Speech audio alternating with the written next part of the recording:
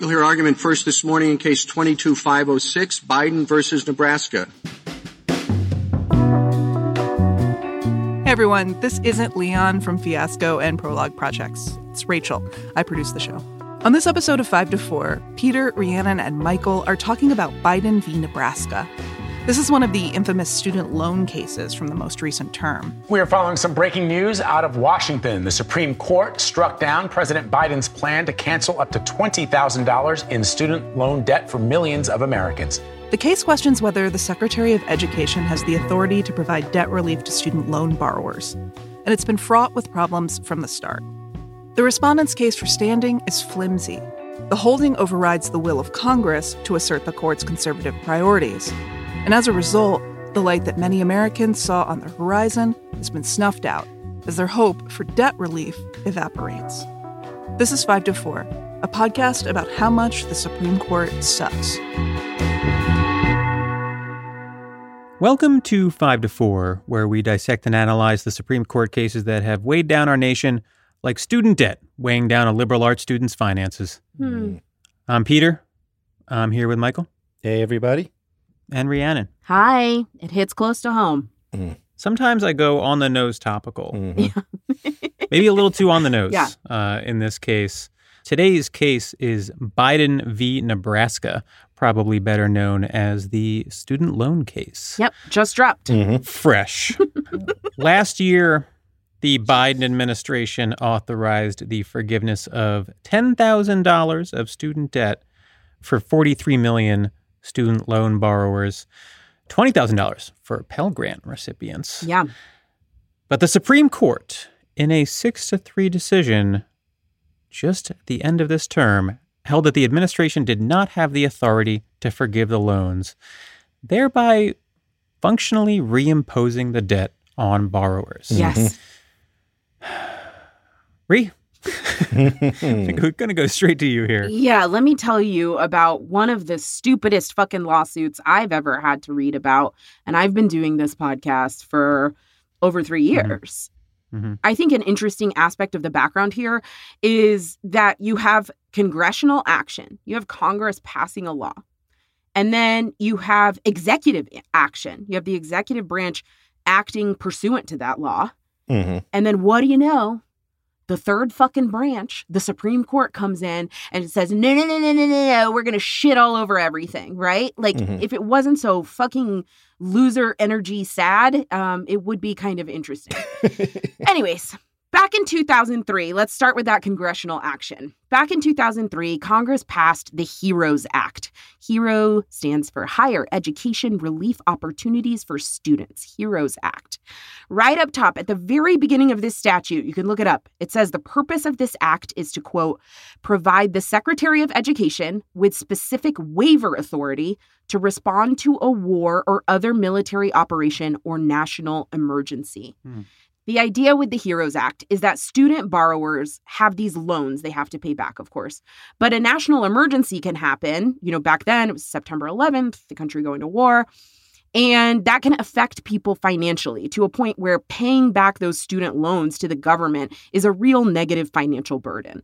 So Congress gave the Secretary of Education power to waive, meaning cancel, student loans when a national emergency happens so that during a time when people are struggling, there is authority in the executive branch to lessen that student loan burden, right? So that at least in that regard, people are not worse off financially. Rhi, how dare you assume that waive means cancel in this context? Yeah. You're getting a little ahead of yourself there. We'll talk about some definitions. I know some very powerful lawyers who would disagree. Right, who think otherwise. So the HEROES Act is passed by Congress in 2003, just a couple of years after 9/11, and gives the executive branch this authority. But it also spells out pretty quickly that this is broad authority, and the Secretary of Education can act quickly to do this, right? Here is this sweeping language in the law.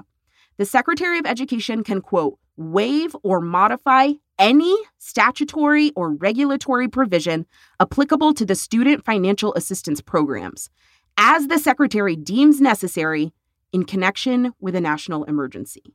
Again, that says waive or modify any provision of student loans, right?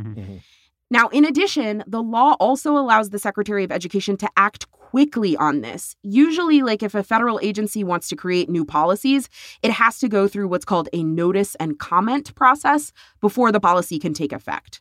A notice and comment process means literally giving notice to the public that they are thinking about proposing a new policy, allowing public comment. Congress might have comment on it. That process can take months or even longer, right? But the HEROES Act permits the Education Secretary to skip that process, to skip notice and comment altogether if the Education Secretary is modifying or forgiving loans under that statute. On top of all of that, I'm just explaining all of this to really ground us in the idea of the statute being really broad and sweeping, right? On top of all of that, the law explicitly allows the Department of Education to give out relief on a broad basis, like in terms of who gets the relief, right? The law says that the Secretary of Education is not required to waive or modify loans on a case-by-case basis, meaning it can be en masse, right? The Secretary of Education can do this for thousands of student borrowers, millions of student borrowers at once. The law specifically says they do not have to do this on a case-by-case basis. They can act en masse in loan forgiveness programs to waive or modify those loans.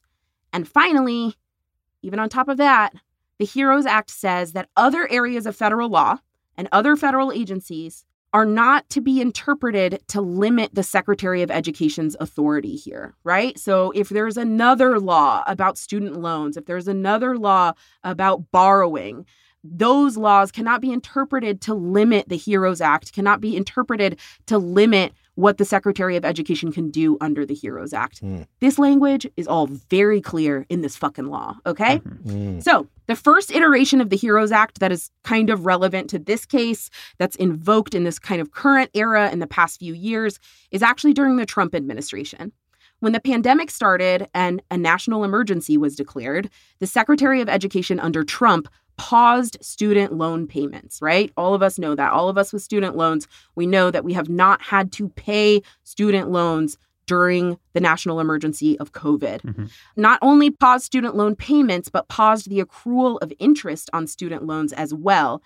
That, again, was all under the power given to them by the HEROES Act. That is why the Secretary of Education was allowed to do this, because of the HEROES Act. So, cut to last year and the Biden administration. There has been a ton of organizing for student loan forgiveness broadly in the public. Biden and most of the Democrats, in fact, campaigned on forgiving student debt, if we remember that. But the Biden administration announced last year that the pause on student loan payments would be lifted. But the administration announced that it would forgive $10,000 in debt for individuals earning less than $125,000 per year or $250,000 per household.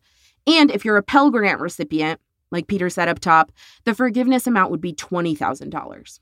Now, what would have resulted had this plan gone through? That would have canceled $430 billion in federal student loans. 20 million borrowers would have had their debt completely erased, their student loan debt. And the median amount owed by the rest of student loan borrowers, some 23 million people, that median amount owed would have dropped from what it is now, $29,000 to $13,000. This would have massive effect, right, on student loan borrowers, people who have student loans. So what happened when Biden announced this plan? 6 states, including Nebraska, sued the Biden administration, saying that this was beyond the authority that the HEROES Act gave to the Department of Education. The case made its way up the appellate system. Now, Nebraska, as one of those 6 states, that's why the case is called Biden v. Nebraska. A lot of this case is actually about Mohila, a loan servicer that exists in Missouri. So most of the discussion is about Missouri, but Nebraska is one of the states that sues, and that's why the case is called Biden v. Nebraska. So the 8th Circuit issued an injunction. That's a court order that stops the plan from going into effect, essentially ruling with the states, right? And the Biden administration appealed that ruling to the Supreme Court. That's how we get it in front of the 6 psychos. All right. So first, we need to talk about standing. The big issue for the challengers to Biden here is that Their claim to standing is very weak. In order to have standing to challenge a regulation like this, you need a claim that you were injured. Right. And it's hard to claim that you've been injured by a program that forgives student loan debt for other people, right? Right. The obvious quote-unquote injured party here would be the federal government. And it's their program, right? So who's actually injured? Right. Now, there are a handful of random individuals who sued because they did not receive loan forgiveness.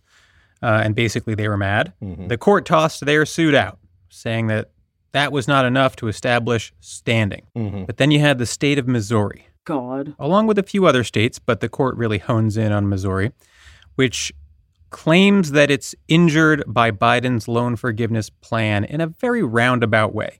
Missouri says that if the debt is forgiven, its state loan authority, MOHELA, will generate less revenue, and if it generates less revenue, it will pay less money into Missouri's higher education fund. Shoddy ass argument. It's a shoddy argument. There are a couple problems. It's very roundabout, right? Yes. It's an argument about a theoretical injury to a subsidiary state entity that might trickle up to the state. The other problem is that it means that Missouri is not the directly injured party, even in its own telling, right? MOHELA is. Right. And MOHELA is a separately incorporated entity. It is a public corporation. It has its own leadership, for example, who could readily bring a lawsuit on their own behalf if they wanted to, but they chose not to. And in fact, it appears they were not even aware that Missouri was filing the lawsuit until after it was filed. And they're not necessarily in agreement with the position that the loan forgiveness plan will reduce their revenue. Right. So MOHELA is the party that actually might have standing here.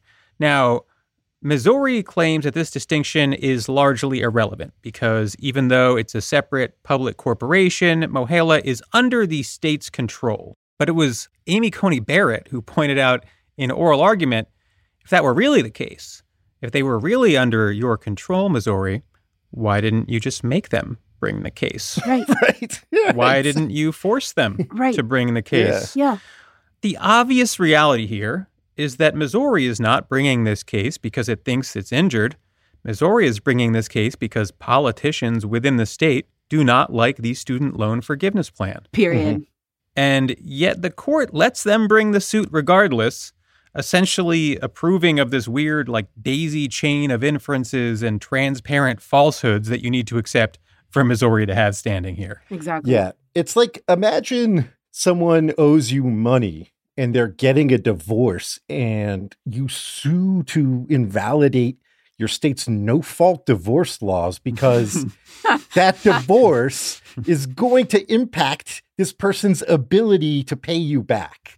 It's fucking nuts as a theory of standing. Yeah. Absolutely nuts. Right. This is the second time this term Second time in 2 weeks. that the Supreme Court basically completely ignored that the challenger to a law did not have standing. The other was 303 Creative v. Elenis, which we did last week, where we had a lady basically being like, well, what if a gay person asked me to make a website for them? Right. And the court was like, well, has it happened yet? And she was like, well, no. And they were like, that's okay. Yeah. That's okay. all right. Yeah. Let's take this case They're anyway. like, do you make websites? And she was like, no, not that either. Yeah. No wedding websites. Not yet. But what if I wanted to? But who knows, Yeah. maybe Right. one day. Right. Completely hypothetical. This is very, very similar. So we're forced to put the question of standing behind us, and we get on to the merits of the case, which is the question of whether the Biden administration, through its Department of Education, has the authority to forgive student loan debt in this instance. The HEROES Act, again, a piece of legislation passed in 2003 that authorizes them to waive or modify any provision applicable to the student loan program during national emergencies. Now, on the surface, you might think that this is simple. The entire purpose of the law is to allow for the Department of Education to tinker with student loan obligations in cases of emergencies. It was an emergency, COVID, right? Right. The law expressly says that the agency can waive or modify any provision of the program, open and shut. Yes? Yes. This is so clear. Now, enter the major questions doctrine, which we've talked about before. Now, usually Congress writes a law granting power to administrative agencies like the DOE, and the court will defer to that agency's interpretation of the law. This is what's known as Chevron deference. But conservatives don't like this. Yeah. Because they don't like government regulation and they don't like administrative agency power generally. Mm-hmm. So this court invented the major questions doctrine, which says that the court will not defer to agencies on what they call major questions, questions of major political or economic significance. Now, what does it actually mean for a question to be major? What it means in practice is that the court will strike down agency actions that conservatives don't like. That's it. Yeah. Is it on Fox News a lot? Is it on Fox News a lot? Yep. That makes it a major question to John Roberts and Sam Alito. Yeah. And this is a response to this idea that Peter mentioned of Chevron deference, which has been sort of the dominant mode of judicial interpretation of agency action for the last 30 plus years. So Chevron deference is basically when someone challenges an agency action and says that they don't have the power under their organizing statute to do what they're doing, to set, an emissions standard for automobiles at a certain rate or whatever. The rule is if there's any ambiguity in the statute, that courts generally will defer to the agency's interpretation. They say the agencies have the expertise and the knowledge, and these are the politically accountable branches, Congress who passed the statute, and the executive branch who staffed the agency. And so questions are resolved in their favor. The major questions doctrine is almost the exact opposite. It's even when there isn't ambiguity in the statute, even when the statute is pretty clear that the agency can do what it's doing, the conservatives are still stepping in to stop them, which is how you know it's some made-up bullshit. They've used this made-up doctrine to end the COVID eviction moratorium, to strike down OSHA rules requiring vaccines for certain workers, and to vastly limit the scope of the EPA. And now they are coming for student loan forgiveness. That's right. Before we continue, just to sort of highlight this, to illustrate how sort of arbitrary what a major question is and isn't, I think it's worth noting that the student loan pause, the uncontroversial student loan pause that nobody questioned. That happened under the Trump administration, yeah. Cost an estimated $5 billion a month. So running on $180 billion so far. So when they talk about the cost of the student loan forgiveness program being very high. And that's what makes it supposedly a major question that they're going to decide. And look, of course, the student loan pause never came up before the court or anything like that. But part of that was because it was uncontroversial, right? It wasn't on Fox News all the time because it was initiated by the Trump administration. And so, of course, conservatives aren't trying to hose the executive branch when it's controlled by conservatives, right? They're all about executive power when it's a Republican in power doing something popular. It's only when it's a Democrat in power when they're like, we need to trim their sails a bit. We need to rein them in. Right. Is it really that different from the pause? Right. The $180 billion plus 3 years running program? It's more holistic than that, though. When you look at a question, is it thick? Right. Can you wrap your arms around it? Yeah. Right. Can you lift it off the ground? No problem. Mm-hmm.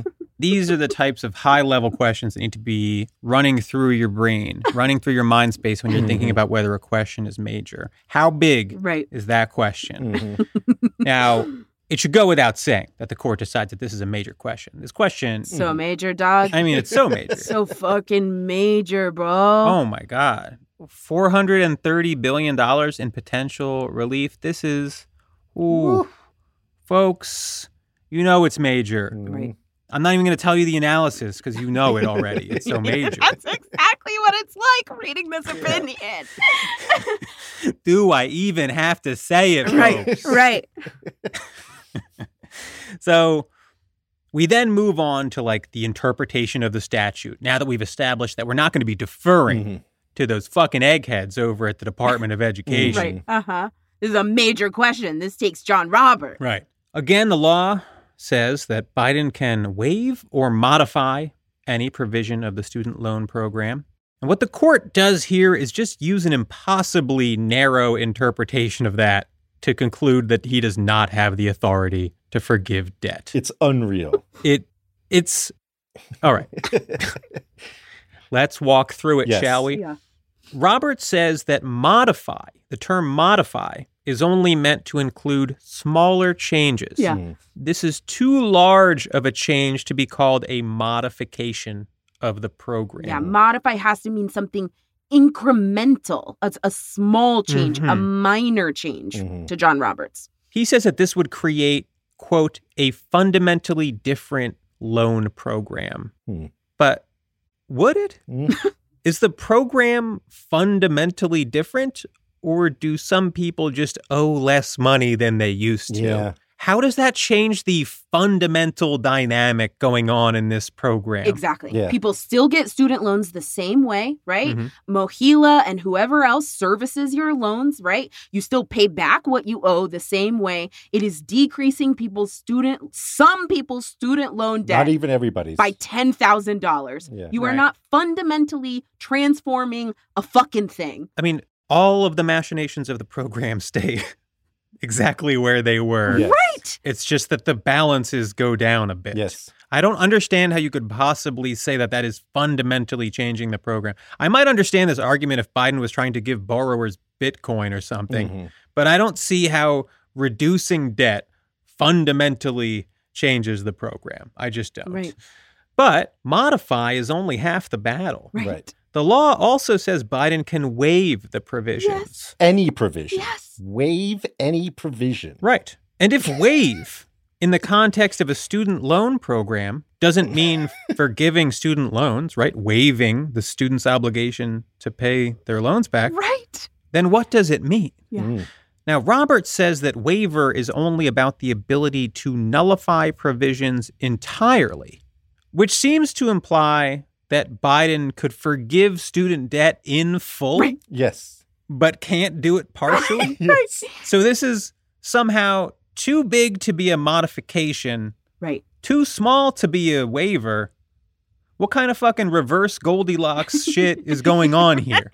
I also like that your normal rules of statutory interpretation here lead you to Congress authorizing something much bigger than what the Biden administration did. Right. And yet, what the Biden administration did is such a major question Right. that we can't presume that Congress would have wanted the Biden administration to do a program as big as the one he did. Yeah. Right.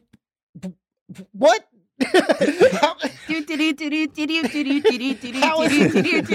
Like that's just like what's happening in John Roberts' brain while he's writing this. How is it possible? How is it possible? On top of that, can we talk about like the major question doctrine in the context of the HEROES Act does not make any sense. No. The entire purpose of the major question doctrine, like you just said, is that when an administrative agency does something large, then the court will say, well, hold on. That's a big-ass use of your power. Right. I bet that Congress didn't quite mean that, and if they did mean that, they would have said it more specifically. Right. Right? But the HEROES Act is about addressing national emergencies, Yep. which you'd think would sort of infer that something major is going on. Addressing national emergencies by changing the interest rate on your student loan from 6.7% to 6.65%. Right. Like, what are you? What?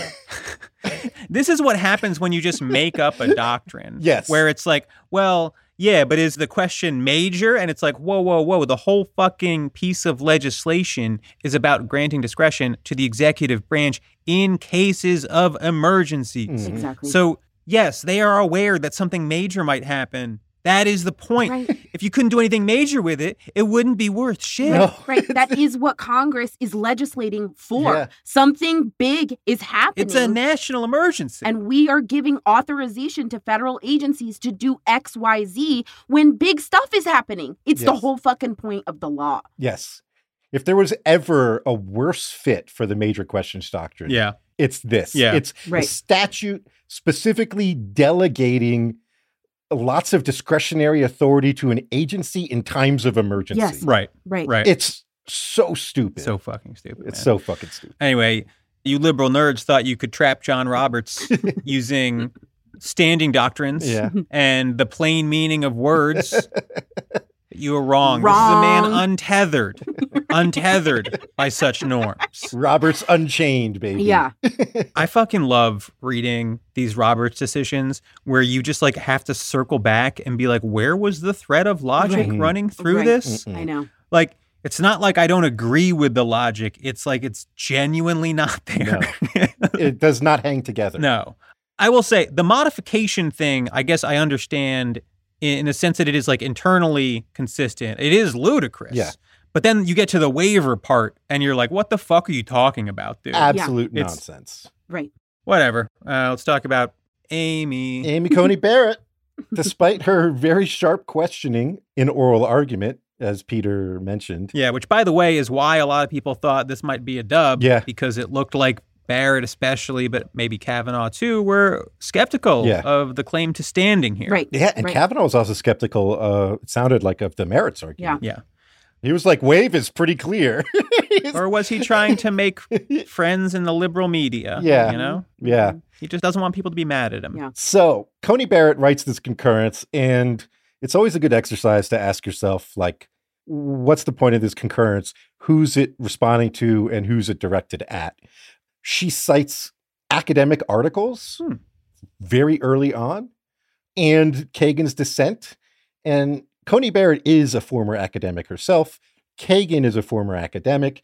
And I think what you have here is someone who's very aware of the academic discourse around the major questions doctrine right now Mhm. and is concerned about it. Yeah. Is Yeah. concerned that if reasonable law professors are saying this is really stupid and out there or doesn't make a lot of sense, that's going to filter up to politicians in the media Yep. and make them look like they are activist. Or the next generation of law students, perhaps. Yes. Right. And so this is very much aimed at academics. So I'm not going to get super into the details of like what a substantive canon of statutory interpretation is. You guys don't need to know or care. But she tries to explain her view of what the major questions doctrine is. And I think it's illuminating because what it is purposivism is the answer, Right. which is not textualism. In fact, is what textualism is essentially designed as a critique of. There's some academics who are like, no, it actually means context according to ACB and blah, blah, blah. But I think that's a misreading. I think what you have is her just doing bad purposivism. So purposivism, the idea is give the statute the best reading, rather, that aligns with its overall purpose. Right. Why did Congress pass this? Read it in that light, right? Interpret it in that light. And so the most natural reading of something, sort of in a vacuum, might not be the actual best reading of the statute with in mind what the goal of the statute is, right? And that's basically what she says the major questions doctrine is.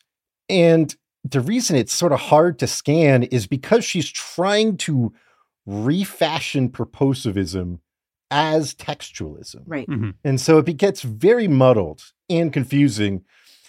But worse is underneath all that is a descriptive claim about the world that you can evaluate, like objectively, which is this: common sense as to the manner in which Congress is likely to delegate a policy decision of such economic and political magnitude. This is a descriptive claim about how Congress legislates that says Congress is not likely to kick big decisions to agencies. Right. To which I say, what fucking planet are you from? Because Right. Congress delegates shit to agencies, big questions agencies all the time. They don't want responsibility for anything. They are the biggest fucking political cowards.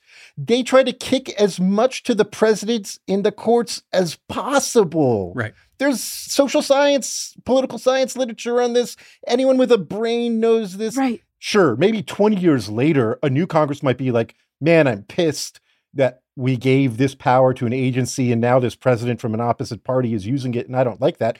But that's not the question. Right. And they can change the law. Right. The question is, when they wrote the statute, did they delegate to the agency? And the answer is almost always going to be yes, because the whole point of agencies is Congress doesn't want to deal with this shit. Right. And the whole thing with politicians is that they want to avoid tough decisions, political hot button issues, whatever. They don't want any of that shit. They don't want the smoke. We've talked about this multiple times, right? The NLRA, the National Labor Relations Act, that delegates authority to the NLRB, a federal agency, to execute all of this stuff, right? Labor law in this country. The Clean Water Act, it delegates authority to the EPA, the Environmental Protection Agency, to do all of this stuff under its authority to execute the requirements of the Clean Water Act. Like, this is how the fucking government works. Right. Right. Congress is aware of the Biden plan. Right. Yes. Right.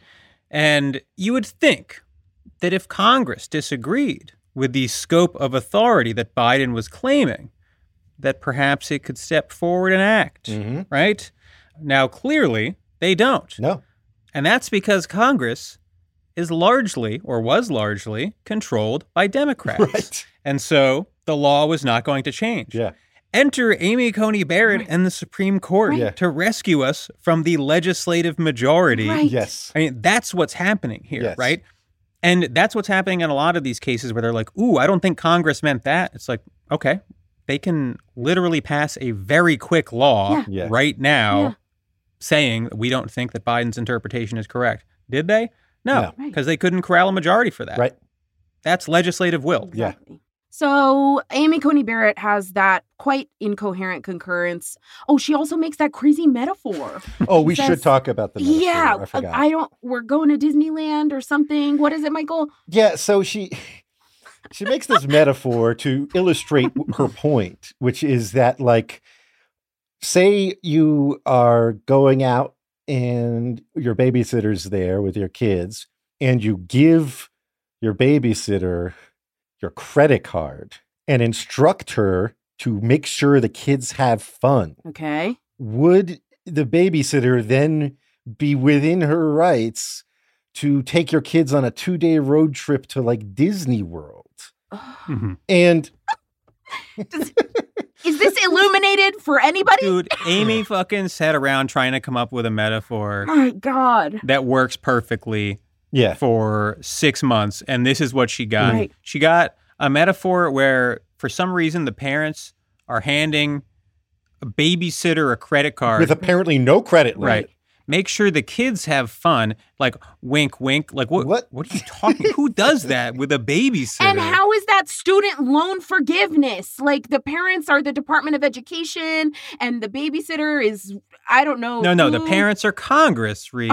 The babysitter is the Department of Education. Okay, and the kids, I'm a child as a student loan borrower. The kids are the borrower. Got it. The tiny baby children, that is a student loan borrower. Passing the HEROES Act is giving the credit card. Right. To the babysitter. Yes. The Department of Education. Really glad you included that, Amy. Thanks a lot. Yeah. No, just a cool, flawless metaphor that does not require you to make a series of preposterous assumptions that distance it from the original context so much that it becomes useless. And insulting. It's fucking insulting. Yeah. This is what happens when you have like 25 kids. The only metaphors you can think of are babysitter related. Exactly. And as a reminder, again, the HEROES Act is about national emergencies. Yeah, a better example would be like if you gave a credit card and were like, this is for emergencies. Right. And then they used it for an emergencies. emergency. Yes. There's a metaphor, Amy. You stupid fuck. And the kid got injured and you took him to the hospital and you put it on the credit card. Right. And then a judge showed up and said that you were not allowed to do that. Yeah, because actually this is a major decision. And that the kids actually had to pay for themselves. Right. God. Get a job, kids. It took 5 seconds. You know what? Get a fucking job, Amy Coney Barrett. Anyways. All right, we got a little carried away with our critique of that, but it was still stupid. It's just a concurrence, but it's so dumb. It's so dumb reading this whole thing. So moving on to something that's actually substantively, procedurally, legally much less stupid than the majority or the concurrence. That is Elena Kagan's dissent. The dissent here is quite meticulous, quite good, right? She schools the majority on their supposed textualism. She schools the majority on the standing doctrine. She schools the majority on the substance, on the merits of the loan forgiveness program. Which it is sort of like Shaq dunking on a third grader, but she still whips their heads. Right. But I like her fucking showing up for it, right? Like, she's in the zone here. And I like the tone here. There's some sarcasm in this dissent about what it is the majority thinks they're doing or what it is that they say they're doing. There is an explicit statement by Justice Kagan that what the Supreme Court majority opinion does in this case is unconstitutional, right? That they have violated the Constitution by doing this. Right. She says that it is unconstitutional for the Supreme Court to act as a policy-making body, which is what they're doing here. They are acting as if they are the legislature, rewriting the HEROES Act in the way that they want it written, right? And going against the clear text of the statute. That, to Kagan, I like the bold statement that is unconstitutional. That is a violation of the separation of powers. She starts off quite near the top of the dissent. Kagan says, quote, "From the first page to the last, today's opinion departs from the demands of judicial restraint. At the behest of a party that has suffered no injury, the majority decides a contested public policy issue properly belonging to the politically accountable branches and the people they represent.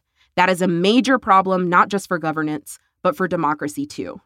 She goes on, she's saying the court is exercising authority it does not have. This is a violation of the Constitution. The court cannot enact policy. The court cannot rewrite laws, right? Right. Looping back to what I said about Coney Barrett's opinion, it's good to think about who Kagan is addressing here. Yeah. And I think she's talking to Democrats in Congress in the presidency. Yeah. I think this is as close as you will ever get to a sitting justice being like, we needed court reform. Right. Saying the conservatives are violating the Constitution. Like explicitly saying that is a call to elected Democrats to do something about it. Right. I don't think there's another way to read it. Whether or not they are too fucking dull or up their own ass to catch it is a separate question. But I took this as like very much being like, Joe Biden, wake the fuck up. Yeah, I think that's right. She goes through how the Supreme Court is overreaching in this decision. The court's first overreach, she says, is deciding the case at all, right? She's talking about standing here. Article 3 of the Constitution says that the courts decide cases and controversies. There is none here. The state of Missouri has not suffered an injury. There is no case. There is no controversy, right? She says, quote, "We do not allow plaintiffs to bring suit just because they oppose a policy." The next overreach she talks about is basically that John Roberts is rewriting the HEROES Act, right? Kagan's like, you know, you call yourselves textualists and you say that textualism ensures that judges don't inject their policy preferences into their legal analysis. Here, the text of the HEROES Act says very clearly what the fuck it says. It says the Secretary of Education can waive or modify any student loan plan. It says they can do it en masse. It says they can do it without notice and comment, right? It says it very clearly. You, majority, are reading things in here that are just not there. And that makes the court into a legislative body. You are writing laws. You are making national policy on student loan forgiveness, right? For everybody. Peter, you talked about how John Roberts has this whole section of the opinion where he's focusing on the word modify and defining the word modify. Kagan's like, this is fucking bogus, dude. You're reading this word modify to mean like only a little bit of change. But Kagan's like, you have to read the word in context. You can't just say a word means something in isolation, outside of the sentence, outside of the entire law that it's written, right? Mm-hmm. The statute says that the Secretary of Education has the power to waive or modify. Waive certainly means something pretty big, probably cancel, probably forgive, right? So why would it be that the administration has the power to completely cancel loans on the one hand, but modifying has to only be something teeny tiny, right? Yeah. And then you can't do anything in between. It makes no sense. It's so idiotic, right? God, it's so fucking stupid, man. It really does make me want to lose my mind. It's so stupid. I mean, it's pretty unbelievable, the balls to be like, look, it says waive or modify any provision, but in context, that's actually not really that big of a grant of discretion or authority. Right. Like who the fuck actually buys that? Like how fucking brain dead do you have to be like, oh, I wasn't sure, but I read John Roberts and now I'm convinced. Yeah. Like fucking pudding brain. Right. Absolutely. I mean, I really do feel like someone like Clarence Thomas must just sort of like sigh in exasperation every time he's forced to sign on to one of these. Oh. Not because he disagrees with it, but just because he's like, fuck, man, like you couldn't have said it a little better than this. Like this is what you've got. Yeah. Going back to the standing question, Kagan has a really good section in the dissent, I think, where she is laying out specifically why the state of Missouri does not have standing here through MOHELA, right? Remember, MOHELA is the separate corporation created by the state of Missouri that is a loan servicer organization. You won't see this anywhere in the majority opinion, but she lays out very clearly, MOHELA had no involvement whatsoever with this suit. They didn't file a lawsuit themselves. They didn't even file an amicus in this case. They didn't even tell the court, like, we're going to be affected by this and we would like the court to rule in such and such way, right? They weren't involved with the Missouri AG's decision to file the suit at all. They didn't even know the lawsuit had been filed. And it is still unclear to this day, right, what MOHELA prefers out of this case, right? Mm-hmm. They have not released any statement as to the effect that this would have on them. Yeah. And I believe that there was reporting that, like, internally, people didn't agree with it.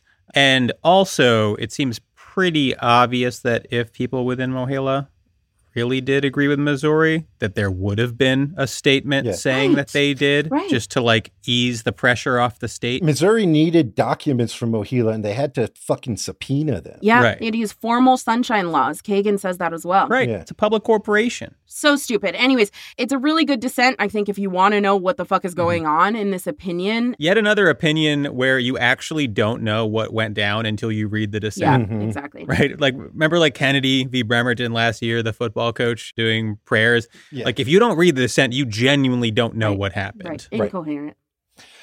I do like also that Kagan, she calls the major question doctrine made up. The made up. Yeah. Yeah. Like just straight up. Like someone's been listening. Yeah. To us, the only podcast that has ever said that. That's right. Now, there's another part of the Roberts decision I'd like to discuss, which is his rant at the end of the opinion, directed primarily at the liberal justices. He says, quote, "It has become a disturbing feature of some recent opinions to criticize the decisions with which they disagree as going beyond the proper role of the judiciary." He goes on to say that, quote, "We have employed the traditional tools of judicial decision-making. Reasonable minds may disagree with our analysis. In fact, at least three do. We do not mistake this plainly heartfelt disagreement for disparagement. It is important that the public not be misled either. Any such misperception would be harmful to this institution and our country." God. So he appears to be saying to the liberals, hey, don't say in your decisions that we're violating the Constitution.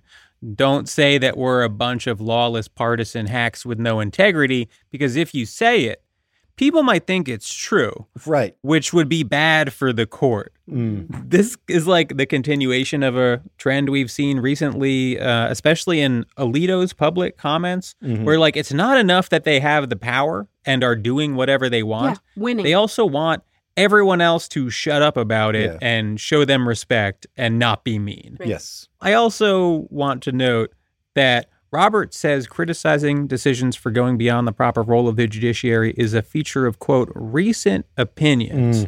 And I just wanted to hearken back to time long ago, 2015, when the court held in support of the right to gay marriage in Obergefell v. Hodges.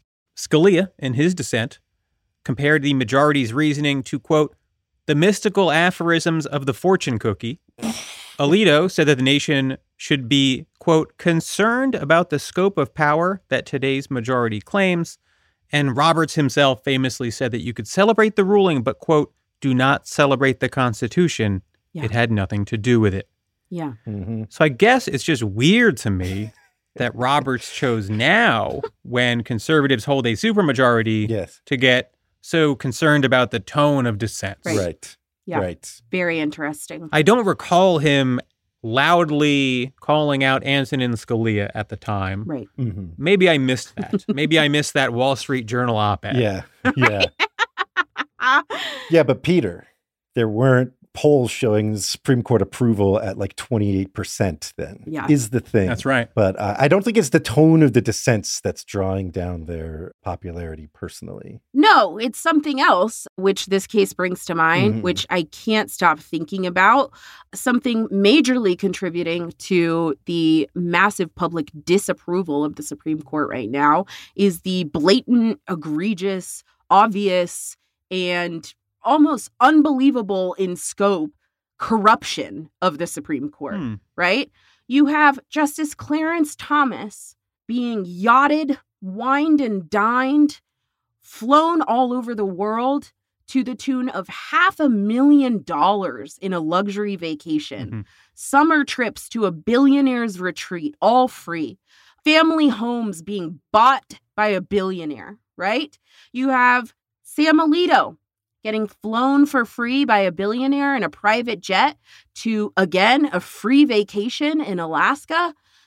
It's it's unbelievable. It's enraging. Yeah. And then the work that they do, if you can call it work, if you can call it job, right? The work that they do is say a $10,000 forgiveness, a $10,000 reduction in your student loans. That's too much. That is beyond the authority of the federal government. Right. Right. It's sickening, actually. Everything in conservatism is about hierarchy. Right. Right. When the federal PPP program was spewing out billions of dollars of free money to like largely already wealthy business owners, did a single fucking conservative complain? No. Was it all over Fox News every fucking night? Right. No, because in their minds, those people inherently deserve the money. Right. They are like preferred citizens. Yes. They don't care about financial responsibility or discipline or anything like that in reality, in a vacuum. They all wanted to get in on it. Right. Yes. You know, they were all like, I got to get a PP loan. I'm going to get it forgiven. That's great. Right. And they don't like people that they deem undeserving receiving anything at all. Exactly. Right? At oral argument, Alito and Roberts were asking about whether this program could be considered unfair to people who didn't have debt or people who chose not to enter higher education at all. Right? Unfair. Yeah. That's not legal analysis. No. That's just policy preferences, right? These are, again, justices who are gifted $500,000 vacations and flown around the country on private jets by wealthy benefactors who are actively buying influence. Right? They are getting invited to fucking fancy dinners and mingling with wealthy and powerful people every week. They lie about the gifts they receive, and then they get indignant and write in the fucking Wall Street Journal about how annoyed they are when people find out. And then when the question of $10,000 for struggling younger people, mostly younger people, comes up to the court, they ignore every applicable legal and logical principle just to rip that 10 grand out of their fucking pockets. Yeah, it is entirely spite driven. It really is. You know, good politicians deliver wins to their base constituencies. And it's like, who's the constituency here? It's angry old people who watch Fox News who are like, fuck them kids. Right. Right. That's it. That's the win being delivered here Right. by the politicians on the court. Yeah. It's really fucking gross. Right. The lack of standing here is almost symbolic. It's not just an example of them ignoring legal principles. Right. It's symbolic of how little of a material complaint Right. anyone actually has about this program. Right. But they're offended anyway. The entire conservative legal movement could not piece together one person who was actually injured by this program. Right. Mohila might not even lose money because they get money when they close accounts. Right. So every account that the balance was less than 10K, they get a payout from the federal government for that. So a lot of their supposed losses are going to be offset by these lump sum payouts. Right. It's literally a situation where they needed the court to step in and basically pretend that standing doesn't exist because spite is not enough to grant standing. Right. Fucking Tony Soprano's mom sitting at the TV being like, these fucking kids. It's not a basis for a lawsuit, but it is their political constituency. Right. So, and that is what drives this as a political issue. It's what drives these justices here. Oh, absolutely. There is no question that when you have someone like Sam Alito talking about fairness at oral argument, that what actually is driving him is his irritation at the program in general, his belief that young people, students, just don't deserve this. And fuck them. I want to hurt them. Yeah. Right. That is what the purpose of this opinion is. Yeah. So the fight is not over. The HEROES Act, it talks about waiving and modifying provisions and stuff. It's referring to another law. Yes. The Higher Education Act, the HEA, which also grants authority to the Department of Education and the Secretary to do lots of loan modification and even loan forgiveness. Now, the thing is, going through the HEA takes longer, and it might end up being more constrained. We'll see. But so the HEA requires what's called negotiated rulemaking, which means that stakeholders need to be brought in. There needs to be a whole negotiated rulemaking process. And once that is done, then they submit a rule to public notice and comment, which Rhiannon described briefly at the top of this episode. This is a time-consuming process. Yes. With more players than just those under the administration's control. There are outside groups being brought in. So we'll see. And then, of course, there's the question of the extent of their authority under this and whether the court will try to limit or kneecap them. You know, Biden is trying to use the Higher Education Act for round 2 of the student loan wars. Roberts probably anticipated this, and he opens up this decision by using language that characterizes the scope of that act as fairly narrow. He says that it authorizes the Secretary of Education to cancel or reduce loans in certain limited circumstances, like already very sort of colorful language limiting an act that he's not really supposed to be interpreting in this instance. Right. He's like, don't even fucking try it, Joe. Yeah. And Joe's like, go fuck yourself, buddy. I'm doing it. Yeah. I mean, the Biden administration was clearly ready for this because they had documents finalized the night before this opinion came down, according to their metadata, ready to go, invoking negotiated rulemaking and all that under the HEA. So they're still going for it, I think, because they have to. Like, you can't set down this path and not like fight every step of the way. Yep. And I don't want to give Democrats too much credit, or at least they are coming around to the reality of the court late. Right. And if you want evidence of that, John Roberts, in a little bit of like a, stunting move on everyone, quotes Nancy Pelosi in his majority opinion, saying that the president doesn't have the power to cancel student loans under the HEROES Act. There were a lot of sort of internecine Democratic politics on whether to do this, and if so, how to do it. And so there's a lot of public posturing about the best ways to do it, who does and doesn't have the power to do it. Would it have to go through the House or whatever?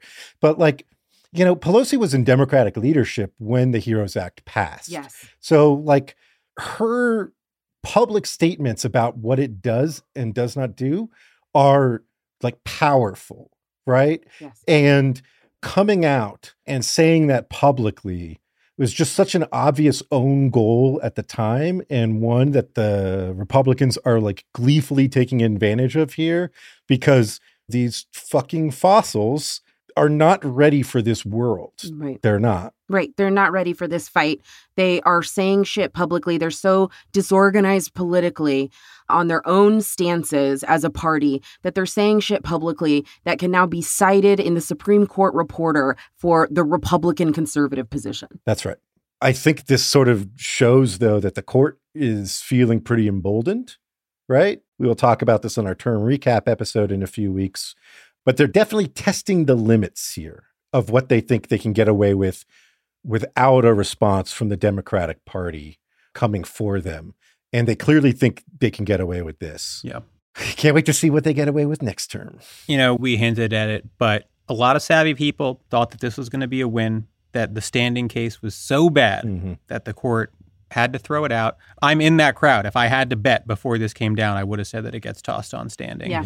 And it just goes to show where the court is, and that anytime a case drops and it's a little to the left of where you thought it might be, it's very easy to get caught up in a narrative about how things are okay, because that narrative feels good. Yeah. And mainstream media likes to reiterate that narrative because it feels counterintuitive. And the reason it feels counterintuitive is because it's wrong. Yeah. Right. It's incorrect. Right. This is a very far-right court. The cases that have been wins, for the most part, have been cases that were outlandish conservative theories that would not have been even remotely entertained 5 years ago. That's right. And I think the end of this term was a good reminder that they are not pumping the brakes here, right? That last year with Dobbs and Brune, abortion and gun rights was just the fucking beginning. They weren't just dipping their toes in the water. They were jumping in. Totally. Yeah. And they're in now. Yeah. And the left, the Democratic Party, has two choices. You either acquiesce or you aggressively confront the court with material limitations on their power. There's no functional middle ground, and they are absolutely daring the Biden administration and Senate Democrats to do something, probably because they know in their heart of hearts that moderate Democrats run the party and don't have the balls. Yeah. Right.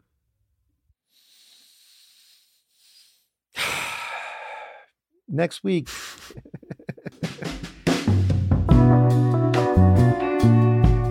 Next week, DeShaney v. Winnebago County. Bad one from a few decades ago about the scope of the 14th Amendment and whether the government has an obligation to help you. Ever. Do they have to help you? Or do they just get to take money out of your pockets and get yachted off for the rest of the summer? Follow us at 54pod. If you want access to premium and ad-free episodes, you can head on over to 54pod.com/support. We've got links to Patreon, Apple Podcasts, Spotify, all the hits. We'll see you next week. Bye. Bye. 5 to 4 is presented by Prologue Projects. Rachel Ward is our producer. Leon Nafok and Andrew Parsons provide editorial support. And our researcher is Jonathan DeBruin. Peter Murphy designed our website, 54pod.com. Our artwork is by Teddy Blanks at Chips NY, and our theme song is by Spatial Relations.